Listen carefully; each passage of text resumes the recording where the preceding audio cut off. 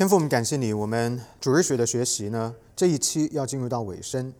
主啊，我们祈求每一年我们走到这个时刻，根据我们所学的、我们所领受的不同，我们所看见的、我们所思想的，也都更加的晋升。求主你在我们主日学结束的这个时候呢，继续的光照我们，带领我们，让我们可以更深的来明白认识你的真理，也让我们的生命生活更加的讨神你的喜悦。感谢天父，谢谢你与我们同在，奉救主耶稣基督得胜的名，阿们。我们下个礼拜原计划是下个礼拜天是最后一次的主日学，但如果今天可以讲完的话呢，下个礼拜就不讲了啊。如果今天不能讲完的话呢，下个礼拜就再回来。好，我们今天要来看，稍微复习一下啊，讲到亚里士多德的最后一个部分。2周前的主日学，因为上周是Thanksgiving， 所以我们没有主日学。但是最后一次课的时候讲到了亚里士多德发展的逻辑三段论，记得吗？那这个中间讲到了一个关于主语跟谓语的问题。三段论呢，到今天来讲还是很重要的一个逻辑思考的方法。当然，我们也讲到了亚里士多德的三段论有一些局限，对吧？它只能够用在概念性的、群体性的这个逻辑推导上，但是不能够用在一个具体的人或者一个具体的东西上边。好，那么我们今天呢要继续看亚里士多德的最后一个部分，就是他的伦理学。整个亚里士多德的伦理学的本质可以用一个词来概括，就是目标性。它是一个目的性的伦理学。什么叫做目的性的伦理学呢？就是说他认为所有东西的存在都是有一个目的的，因此人的存在也是有目的的，人的伦理道德也是有目的的。我们是要朝着一个伦理道德的目标来发展和前进的。对于亚里士多德来说，伦理或者叫道德就是 morality， 实质上就是追求某一种的道德伦理上面的目标。那么为了要明白这件事情呢，我们首先要知道人类和别的存在的不同。亚里士多德认为人类所追求的目标跟其他的物种所追求的目标呢是有一点点不一样的。只有当我们明白了人类是什么之后，我们才有可能知道人类的目标是什么，以及追求这样的目标的正确的方式是什么。为了要深入的讲解这个问题呢，亚里士多德发展出来一个理论，他认为在目的目标上边呢是有2种划分的，一个叫做 intrinsic ends， 就是内在的目标，也就是目的的本身；另外一个呢叫 instrumental ends， 也就是工具目标，也就是实现这个目标所采用的手段。打个比方来说哈，读书，第一个呢，读书的内在的目标呢是获得知识。也就是说，读书本身这个动作不是目标，你不是为了要读书而读书，你是为了要获得知识而读书，所以获取知识就是它的 intrinsic end， 你的目的是为了要斩获知识。然而它的 instrumental ends 是什么呢？就是 reading， 是不是？就是眼睛看到书本这样的一个交互啊，这个 sensual experience。所以呢，读书的动作就是 instrumental ends。这样的话呢，我们就看到2种方式啊，在一些事情上边呢，要加以区分，内在的跟手段性的目标是不同的。那么在一切的目的当中，不管是内在的还是工具式的途径式的目标，什么是亚里士多德认为的终极的目标呢？他认为终极的目标对于我们人类来说就是 happiness。我很困惑怎么翻译这个 happiness， 因为你把它翻译成幸福的话呢，好像又不是他讲的意思。就是说在我们中文的这个语境当中，幸福有一种特定的给我们的感受，但是他的那个 definition 或者中文语境传递给我们的感受呢，不一定是英文的 happiness 传递的感受，也不一定是亚里士多德所定义的 happiness。那我们来解释一下他定义的 happiness 是什么意思哈。他说，首先追求 happiness 是所有的人都会同意的，这是他的认为。他说没有人会不追求 happiness， 不是说你只有这么一个简单的目的哈，是每个人都是以快乐幸福为目标，而是说如果我问你一个问题 Do you want to pursue happiness？ 他说没有人会回答 No, I want to pursue sadness。他是这样子讲的啊，所以呢，他认为没有人会说不，我不要追求快乐，我不要追求幸福，我要追求的是悲伤，我要追求的是凄惨啊。因为不会有人这么回答，所以他认为这个 ultimate end works for all people，所有人都会认同。第二点呢，他说什么是 happiness 呢？是不是我们有很多的 party， 有很多的这个感官刺激的娱乐啊 ，a lot of sensual pleasures 啊，身体的这种快慰，是这样子吗？他说 no。对于亚里士多德来说 ，happiness is to be understood as the good life， 就是好的人生就叫做 happiness。他说，好的人生一定要跟快乐至上或者享乐主义加以区别。他指的 happiness 绝对不是指享受身体的快慰啊，比如说吃好吃的呀，很多的喝酒啊，然后很多的 party 啊，完全不是这样子的啊。他指的是 the good life。那么，为了要理解什么叫有一个好的人生呢，我们必须要首先理解人的本性，说作为人类，我们通往这个好的人生呢，就是要了解到人性是什么，以及人性所决定的伦理道德目标是什么。如果你了解了人性是什么，还有人的伦理道德的目的目标在哪里是什么，那么你就可以知道如何获得一个好的人生，怎样过一个 good life， 也就是所谓的 happiness。他说，当我们问下面的这些问题，比如说我们是谁？我们为什么而活？我们的目标是什么？为什么你是你？然后什么是人的本质？还有我们是怎样的存在？然后呢，我们人类跟其他的这些生物或者叫存在这些 organisms， 就是 other creatures 有什么本质的区别？那么亚里士多德说，为了要让我们获得好的人生，你先要知道差别在哪里。因为回答这些问题必须要从人的本性入手，所以呢，他提出来，人跟动物还有植物的根本差别，就是在于人是理智的存在，或者叫理性的受造物哈。我们基督徒的话叫理性的受造物，就是 rational creature。那么亚里士多德用的是 rational being。we are rational beings， 也就是说我们是可以有理智思考的功能的。我在这儿呢，先问一下大家回忆一下，他的老师柏拉图在讲到人的理智的问题的时候，就是关于灵魂的地方，大家还记不记得他是怎么进行划分的？分了3大块，还记得吗？对，马车是的，哪3大块还记得吗？灵魂里边的3大功能。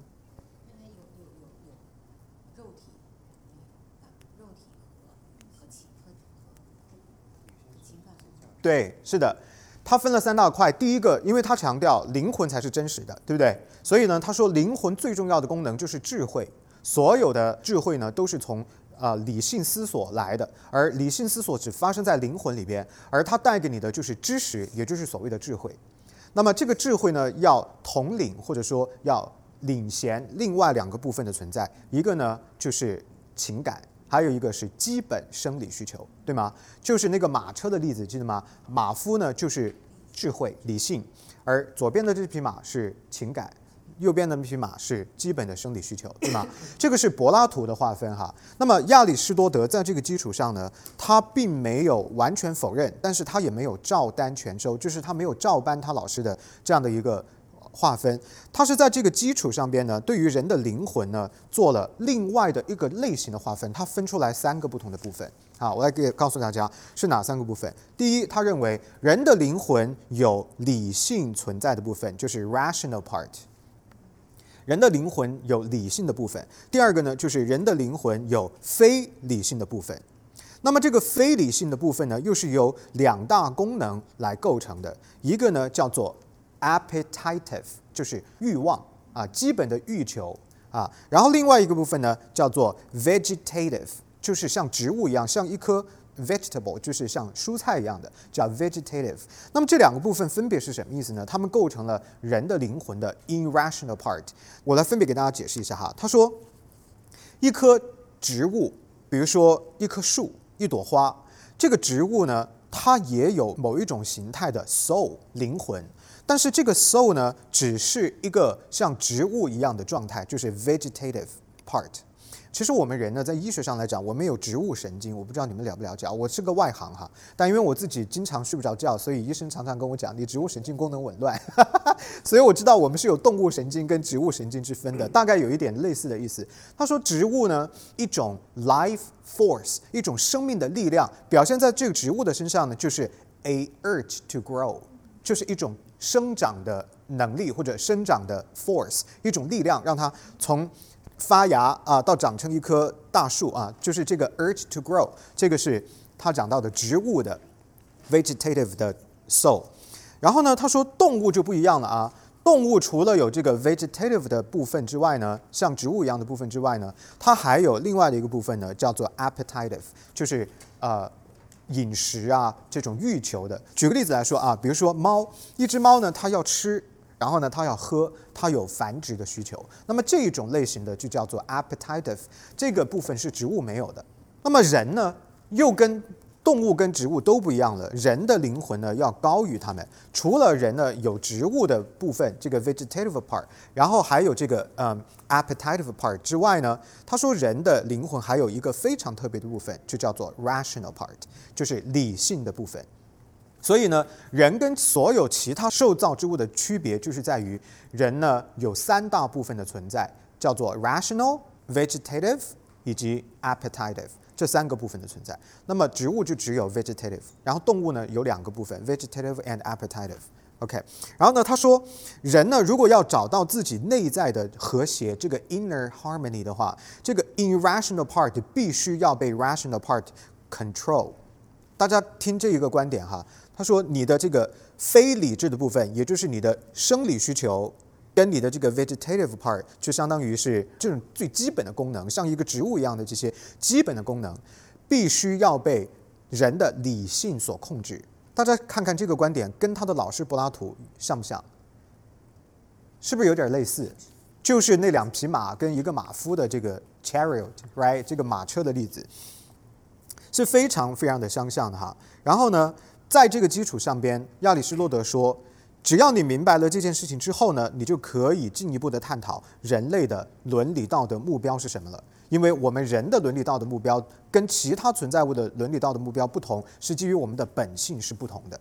好，紧接着在这个基础上边，他说人的伦理道德目标究竟是什么呢？第一步就是要发展一种所谓的叫 virtue ethics。virtue 就是美德。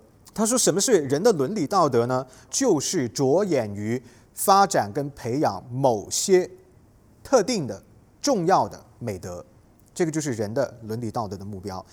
亚里士多德认为 virtue 就是 good habit 或者叫 right habit， 或者呢他也解释为 virtue 就是 a good character state。 当你一个人存在于一个美好品德的状态之中的时候，那个状态就叫做拥有美德这个是他的定义。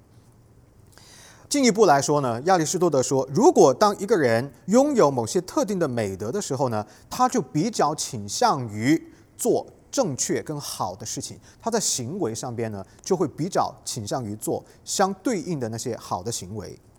那他进一步解释说，不是说当你拥有了某种美德的时候，你就总是会以那个相对应的行为，好的行为去回应、去反应、去生活。因为当你拥有好的美德的时候，你还需要有一个外部的环境的配合，也就是说你需要有那个行为的机会。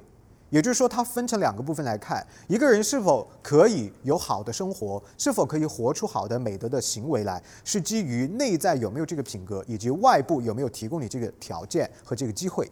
举个例子来说，比如说你拥有勇敢的美德，那么当你遇到一些特别情境的时候，你就更加倾向于在行为上边表现出勇敢来但是呢，他说这不是说你总是会表现的勇敢，不是说在任何的情况下你都会这样子去做。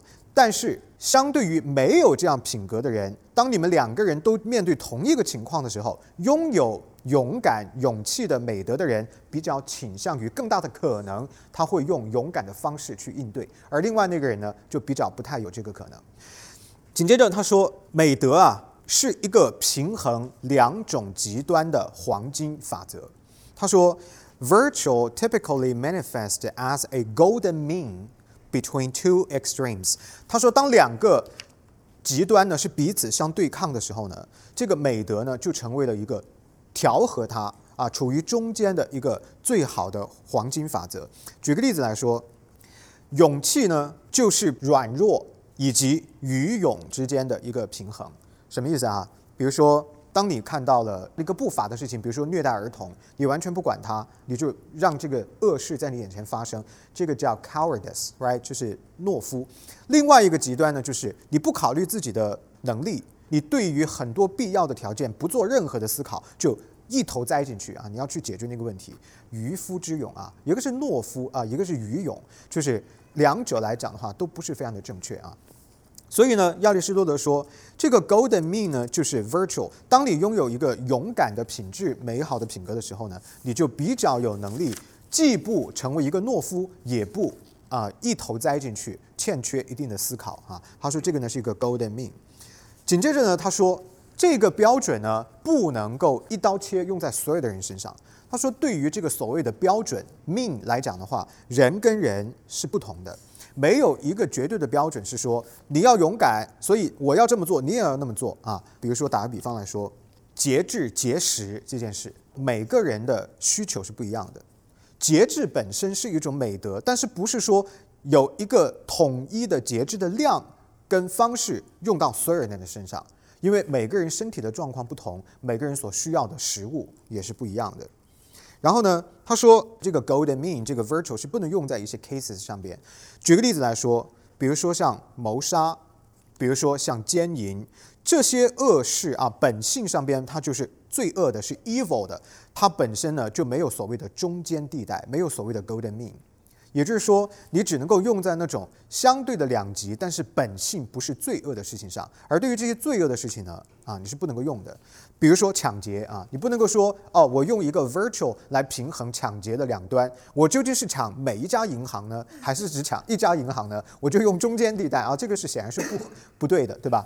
用一句话来总结，什么样的 case 不能够用这个 virtue 作为一个 golden mean 呢？对于亚里士多德来说，就是本质上边是 immoral 的事情，因为他本身用这个 mean 是要用来干嘛呢？是要培养人的美德，是要以正向的，就是 good moral 来加以判断。但是如果这件事情本性上边是不符合伦理道德要求的，是 immoral 的，那么就不能够使用这个标准了。OK， 好，接着往下啊。了解了这些的美德之外呢，现在要问一个问题，就是 How do we get those virtues？ 我们作为人要怎么样才能够获得这些美德呢？亚里士多德提供的这个答案，我个人觉得是 doesn't make much sense to me。他说，人要怎么样才能够获得美德呢？就是通过模仿、效法效法都有点太严重了。效法叫做 imitate， 他讲的是 mimicking。就是像这个写毛笔字的时候临摹一样的，就是你去学这些好的行为，因为你一直不停的学，不停的练习，久而久之呢，你就会进入这种状态，慢慢它就变成你内在的一种美好的品质了。他强调的是一个外部环境的模拟，通过外部环境的这种反复的练习，达成内心的一个习惯。这个虽然很符合他对于 virtue 的定义，他说的 virtue 就叫 good habit，right？ 就是你当它成为一个习惯的时候，它就变成你的一个部分。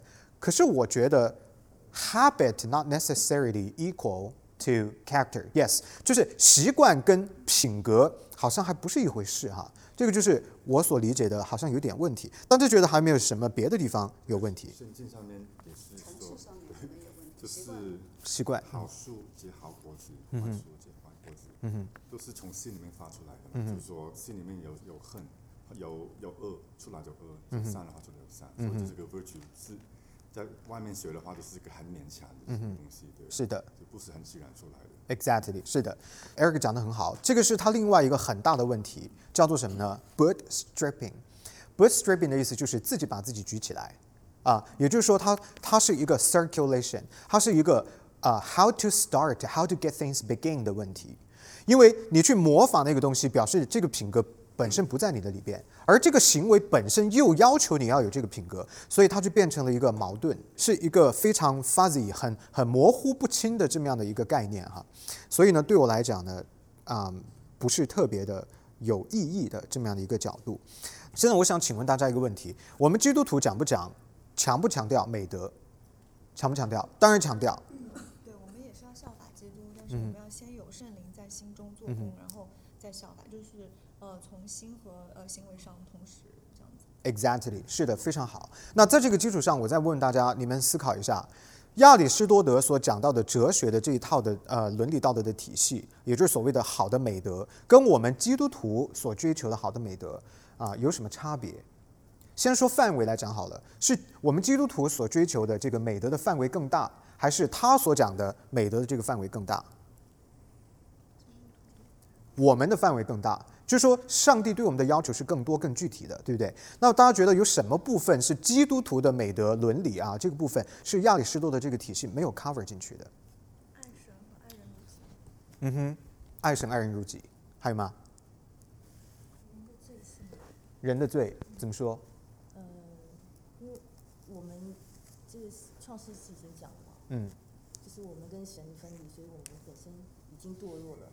但是亚里士多德这边讲的是，他没有把这个包括在里面，是学习从外在看别人的好行为去学习。对，那等于像是一个法利赛人。我们基督徒讲的像法利赛人，你外面行的是好的，可是你心里面却是恶的，所以是不符合伦理，外在跟内在是不符合，就没有从内而外，没有解决根本问题。Yes, exactly。基本的话就是他的那个好 virtue， 它是个好的行为，都是没有准则的，对，都会就是多了之后，人还成了那个 conscience，conscience 还在里面，但那个 conscience 已经是不是起初就说人最完美的那个状态，所以那个 conscience 已经是受影响，受你周围的文化或是你所接触的信息会麻木的，是的，这个是已经低了很多，但是还是有在里面，比如说你看到有需要的时候，你会变着火，你会想去救火，然后有些是不道德的事情发生，你会有这个，但是这个会变。我觉得他说 virtue， 它是一个好的行为，也是相对的，不同的地方有不同的那个要求，所以就是不跟我们那个话是神是绝对的，对，他是 holy， 我们也是 holy， 然后这个是很厉害很大，是，而且不会有变动。是的 ，exactly， very good。是的，大家讲得非常好，你们都已经 cover 到很重要的内容哈。那我有一点点补充，就是亚里士多德在伦理道德上的要求更倾向于品格跟行为的关系，也就是说，这些所谓的美德必须要在行为上边呈现出来，它比较不是概念性的，它比较是可以在行动上边呈现的。比如说勇气，你要有这个勇敢的行为，就是说有了这样的一个东西之后呢，你要落实在你的行动上，它比较不是我们思维上边的要求。但是基督徒的美德除了有行为的部分，还有我们整个心灵里边的要求，对吗？包括比如说圣经说，你看见一个人，你如果想到一些不堪的画面，你就犯了奸淫的罪；你如果想到在心中咒诅一个人、骂一个人，那你就等于杀了他，对不对？就是说，我们要求的伦理道德更高，完全不一定是要通过行为呈现的。实际上，对我们的观念、对我们内在的世界也是有具体要求的。这第一个。第二个呢，就是基督徒的伦理道德还包括了一个对象性的存在，一个诉求。就是因为我们是有神的，所以呢，我们基督徒的伦理道德还包括了人在神面前的责任、义务，还有委身，也就是所谓的 obligation、responsibilities， 还有我们的 commandment， 这些也都是我们的伦理道德。当我们可以为神做一件事，而我们没有去做的时候，这个在神的面前就叫 immoral， 不道德了。明白了吗？我们的范围当然是更广、更具体的要求也是更高的。Very good。还有一个问题亚里士多德的伦理道德呢，是一个没有从源头进行探讨的问题，他只是说了你要勇敢你要有智慧，你要这个，你要那个，但是他没有解释这些要求从哪儿来的，为什么人要有这些呢？他没有解释但是我们基督徒的伦理道德讲得非常的清楚，因为这就是上帝的本性，神的本性决定了我们伦理道德的标准这个是一击到达了要害，也就是一脚踩到了终点我们的标准是更加清晰的。OK， 好，接着往下，他说到 virtue 里边呢分了两种一个叫做 moral virtue， 还有一个叫做 intellectual 的 virtue， 就是所谓的道德美德跟理智美德可以这样子来翻译它。他说什么叫做 intellectual 的 virtues 呢？基本上就是跟智慧有关的，跟理解有关的这个部分呢是用来追求真理的。当你具备这样的美德的时候呢，你就会比较倾向于追求真理，追求公义正确的知识。那么 moral virtue 呢，主要是追求好的品德 good characters。举个例子来说，比如说 courage 啊，就是刚刚讲到的勇气，还有节制，还有慷慨，还有诚实，这些呢都叫做 the development of good characters， 就是培养一个人好的品性啊，这个叫 moral virtues。那么 intellectual 呢，跟这个追求真理有关，比如说智慧，他说智慧就是对事物的理解啊，这个部分呢就是属于 intellectual 的 virtue。还有呢，谨慎 prudence 也是。另外还有它包含了一个部分叫做 technical skills 技能，技能也是算在 intellectual virtue 里边，就是说你要有动手的能力，你要有行为的能力，要有 skills 啊。然后呢，在这两种类型的美德之间，这个 moral virtue 跟 intellectual virtue 哪一个更高呢？亚里士多德说 intellectual 的 virtue 更高，为什么呢？虽然两者都非常的重要，而且人呢两者都要追求，但是 intellectual 理智的这个部分是更高的，因为它所服务的对象是一个更高的目的，是什么目的呢？真理跟理智。大家记得吗？他认为人跟其他受造物的区别就是在于人是理性的存在，所以当一个 virtue 一个好的美德是可以服务到你最高的本性的标准的时候呢，当然它就是更重要的。所以呢，他说我们是 rational being， 那么因为我们是理智的受造物，所以 intellectual 的 virtue 就比 moral virtue 更重要。那么这么看起来的话呢，亚里士多德认为什么人的人生是最美好的人生呢？哲学家。哲学家呢，既追求道德方面的美德，也追求真理方面的美德，所以哲学家的人生就是最美好的人生啊。其实这句话呢，不能够说它完全偏激，我觉得看你对 philosopher 的定义是什么。从某种意义上头来说，每个人都是哲学家，因为你都有一套对生命生活的观念，对不对？所以从这个角度来说 ，everyone is a philosopher。那么每一个人都应该要追求这些东西，所以你每一个人都有幸福快乐生活，有一个 good life 这样的一个 possibility， 有这个 potential， 对吧？有这个潜在的可能性。那么我们基督徒怎么来回应他的这个观点呢？我们基督徒认为，根据圣经啊，我们当然觉得理性是非常重要的，也就是说，这个 rational thinking 啊，理智的思考问题，特别是认识真理、认识神的话是非常重要的。也就是我们教会不是经常跟大家说，不要走灵恩的道路吗？为什么？因为灵恩的道路危险就是在于它不使用理性，它都是靠感觉，感觉呢就没有那么的稳定哈。但是虽然我们说在认识神这件事情上边呢，理性要工作，但是不等于感情就不重要。感性在认识神、在敬拜神的过程当中，同样是非常非常的重要的。所以呢，我们基督徒的观点跟亚里士多德的观点比较起来，我们接受和承认上帝对人的创造，认为所有上帝创造人的时候赐给人的一切的这些 faculties 都是重要的，不是只强调一个。也就是说，这个马车的例子，我们不是只有认为车夫才是重要的，我们认为左边那匹马、右边那匹马跟车夫都是重要的。这个就是一点点的差别，我们比较平衡。我们来看一下亚里士多德的宏观的主张。他的宏观主张是，所有的自然的物体，包括人类，都是形式跟物质的复合，记得吗？ Form and matter composition， 记得吗？混合的啊，这个 substance 是物质加形式，然后呢，它的本质的性质决定了它们的目的，因此呢，人是什么决定了人的伦理道德诉求是什么。好，现在我们看一看啊，最后3个题，刚刚呢我们是讲到的信息啊，现在我们要来做一些 evaluation。大家来思考一下第一道题啊，亚里士多德的思想有什么可取之处？对你来说啊，有什么可取之处？用逻辑去分析问题。是的，逻辑啊，这个非常的好啊。就是说，虽然它的逻辑的3段式的推演呢是有一些的 limits， 就是不能够用在所有的事情上，但是直到今天为止啊，这个逻辑法的使用仍然是非常的重要的，而且仍然是被广泛使用的啊。仍然是被广泛使用的 ，very good。还有别的吗？那这个 prime mover，就比较像就是没有位格的神，所以就是更让人以后能够理解神嘛，就是它有个终极的不改变的东西，至少。是的 ，prime mover 提出来之后呢，对所有事物的存在进行了一种解释啊。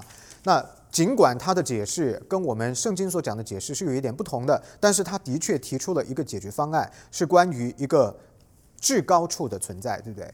这个跟我们的信仰呢是很靠近的，应该说它是跟上帝擦身而过啊。Very good。还有吗？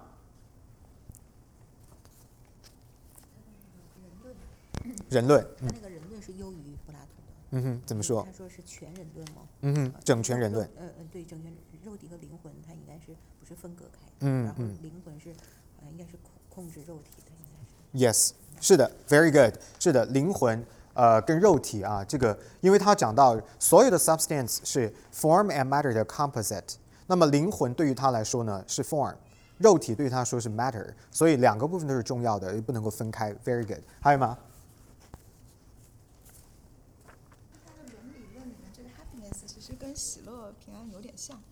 是哈，有点像，是的，这是 good life。我们可以 appreciate 的地方就是他提出来，好的人生是跟好的品格有关系的，对不对？这个就比我们今天当代流行的很多主流的伦理道德跟生活生命观念来讲就好一些了啊。我们今天很多的这个自由派的观念呢，是说是肉体的快慰啊，这个是不太正确的啊。好，时间的关系呢，我来给大家讲讲。其实你们已经 cover 到很多的地方，我就补充哈。我觉得它的可取之处还有另外一个，就是所谓的目的论，也就是目的性的体系，是一个 teleological 的 system， 也就是说，它承认了所有的事情呢都是往一个方向去发展的，所有的存在都是有一个目标的。那么这个呢，就比无神论要高级多了啊！无神论就是没有目标啊，随便干嘛都可以。然后呢，还有一些主流的这个世界观呢，就是说 no purpose, no direction in the universe。那么这样比起来的话呢，亚里士多德所讲到的整个体系呢，就更加的正确，至少更符合圣经的启示，对吧？然后第二个呢，就是他给了更多的 credibility to sense experience， 这个是跟他的老师柏拉图所不一样的地方。柏拉图呢认为感知功能是非常低级的啊，没有什么真正的价值，要 reasoning 才是高级的。可是亚里士多德认为感知的功能仍然是重要的，尤其是通过感知我们是可以获得知识的。那它很像一个 forerunner of modern science， 那这个部分呢是我们可以 appreciate 的。然后另外呢就是对于真理的理解，他提出来一个叫做 realistic 或者叫 realist view of truth， 也就是说你描述那个东西按照它本来的样子进行阐述描述的时候，那个就是真的啊，就是 say what it is what it is， 对吧？只有你的描述跟事实完全一致的时候，那个就叫真理。这件事情其实对我们来讲呢，没有什么太难的，但是为什么要 appreciate 它呢？因为它打下了一个基础，一个 foundational view of truth。当代的很多的哲学或者很多的世界观是否认这一点的，可以指鹿为马，可以黑白颠倒啊，可以把事实的定义呢完全变成一种主观的认知。但是我们 appreciate 它的地方是主观的描述跟客观的呈现要一致啊，这个呢是我们觉得是非常好的地方。另外一个地方呢，就是他对这个 essential 跟 accidental 的 property 的分别，大家还记得吗？就是我们对于一个事物进行理解的时候，比如说刘德华容颜老去啊，那个叫做他的什么呢 ？accidental property 发生的改变，但是不会改变他是刘德华本身，他是一个人类本身，对吗？所以我们用这种方法的话，可以帮助我们对很多的事情简化，对它进行一种本质性的探索跟理解。我觉得这个也是很棒的。另外还有就是它发展出来的 four causes， 记得吗？对一个事物描述啊，它的材料、它的手段啊、它的目的啊 ，four causes 啊，大家可以回忆一下。这些呢，我都是觉得，我个人觉得啊，是非常好的地方。那么第二道题，亚里士多德的整个体系有什么短板？有什么对你来说是不太 make sense 的地方？肯定是有的啊，因为它不是圣经啊，它不是真理啊，所以肯定是有的。这个部分就要回答到 Jenny 在很早以前我们开始讲亚里士多德的时候，他提到了一个非常重要的问题，就是讲 prime mover 的时候 ，prime mover 叫做 the thoughts thinking itself。Jenny 问了一个问题，那如果是这样的话呢，他的所有的 thoughts 都是 self-directive， 那他怎么跟这个世界互动呢？这个当时我告诉 Jenny， 这个就是他的短板啊。那我也可以告诉大家，这的确就是他的整个体系的短板之一。啊，来，我在讲这个之前，先给大家1分钟回答一下，你们有没有什么要 share 的？你觉得它有什么地方是不 make sense 的？比如说刚才说的那个美德是可以模仿的，这个就是短板。对，美德模仿的这部分哈，是的。关于美德这个部分呢，我觉得它的短板主要是出在它没有解释来源，对吧？也就是说，当他要求我们要成为一个 virtuous person 的时候呢，他没有告诉我们这些 virtues 是从哪儿来的，也没有解释人为什么对这些 virtues 有需要。这个就是圣经才能够回答的地方，因为它必须出自于一个 personal absolute， 就是一个位格的绝对神。那我们圣经就给了这个答案，对不对？为什么人需要有美德呢？因为上帝就是绝对的美德，对不对？那人为什么需要追求这些美德呢？因为神是这样子创造我们的，我们是按照他的形象是造的。所以呢，在亚里士多德的体系里边，最大的问题就是在于他没有一个 absolute personality 的存在，就是一个绝对的位格神，他没有这个概念。所以呢，对于道德伦理相关的部分呢，他就没有办法解释，就是说不能够从 person 或者 human being 的 level 来对他所讲到的这些内容进行解释啊。好，第二个部分呢，我觉得就是他讲到的这个 prime mover。这个 prime mover 有一个问题很严重，就是它是一个 immaterial 的存在。所以既然它是一个 immaterial 的存在，而且呢它没有 personality， 它的问题是在于它 know nothing of the outside world， 它也不跟这个物质的世界互动，所以就变成了一个什么呢？很奇怪的理论，就是它既要赋予这个世界存在的规则，但是它又不了解这个世界是在干嘛，它跟这个 outside world 是没有任何的互动的。所以这样子的话呢，就变成了一个好像有一点自我矛盾的体系。这就回答 Jenny 的那个问题啊。他怎么跟这个世界互动呢？答案就是他没有互动，但是他又不能没有互动，因为他决定了所有的事情，对吗？那怎么样解释这件事呢？我们的答案就是没有解释。亚里士多德的这个体系就变成了一个，这是一个有矛盾的地方啊，是他的一个 shortcoming 啊。好，时间已经过了哈，最后啊，为了下个礼拜大家不用再回来啊。那我们快的把最后一道题讲一下，就是亚里士多德的思想如何同时反映了理智主义跟非理性主义。也就是说，换一个方法来问，就是亚里士多德的体系如何同时 make sense， 但是又不 make sense。对于亚里士多德来说呢，有好几个地方，就是两个部分吧，是不 make sense 的。第一呢，他认为 matter form 的关系是不能够分开的。他说 matter 呢是 irrational， 因为它没有具体的形状，而 form 呢是 rational 啊，是理智的，因为它有一个具体的呈现。所以这两个东西呢是不能够被放在一起的。他说 every substance 都是 the composite of form and matter， 是既是物体的物质的，又是形质的。所以呢，也就是说，所有东西的存在既是理性的存在，又是非理性的存在。因此，所有的存在就变成了理智跟非理智同时存在。那这个呢就不 make sense 了。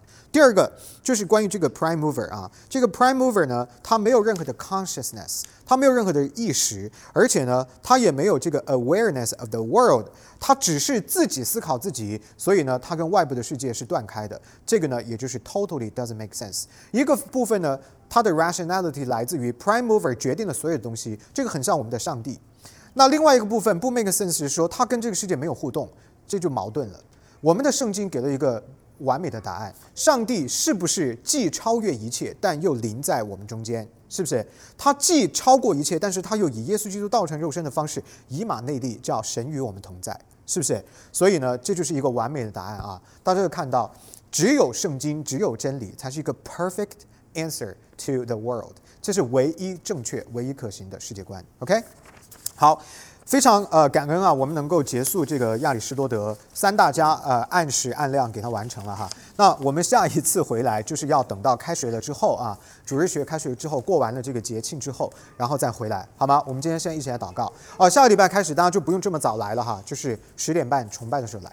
我们祷告，天父，感谢你爱我们，再次给我们看到，只有你的话才是真理，只有你的话无懈可击，只有你的话是我们生命唯一的标准跟答案。求神继续晋升我们的认知，在这些问题上，叫我们借着前人他们思想的短板、思想的缺乏，当然也是借着你在人类思维历史当中所闪现出来的这些真理之光，让我们更加的来降服于你。感谢天父，求你继续带领我们众弟兄姊妹，让我们更加的认识你。奉救主耶稣基督得胜的名而求的，阿们。好，谢谢各位。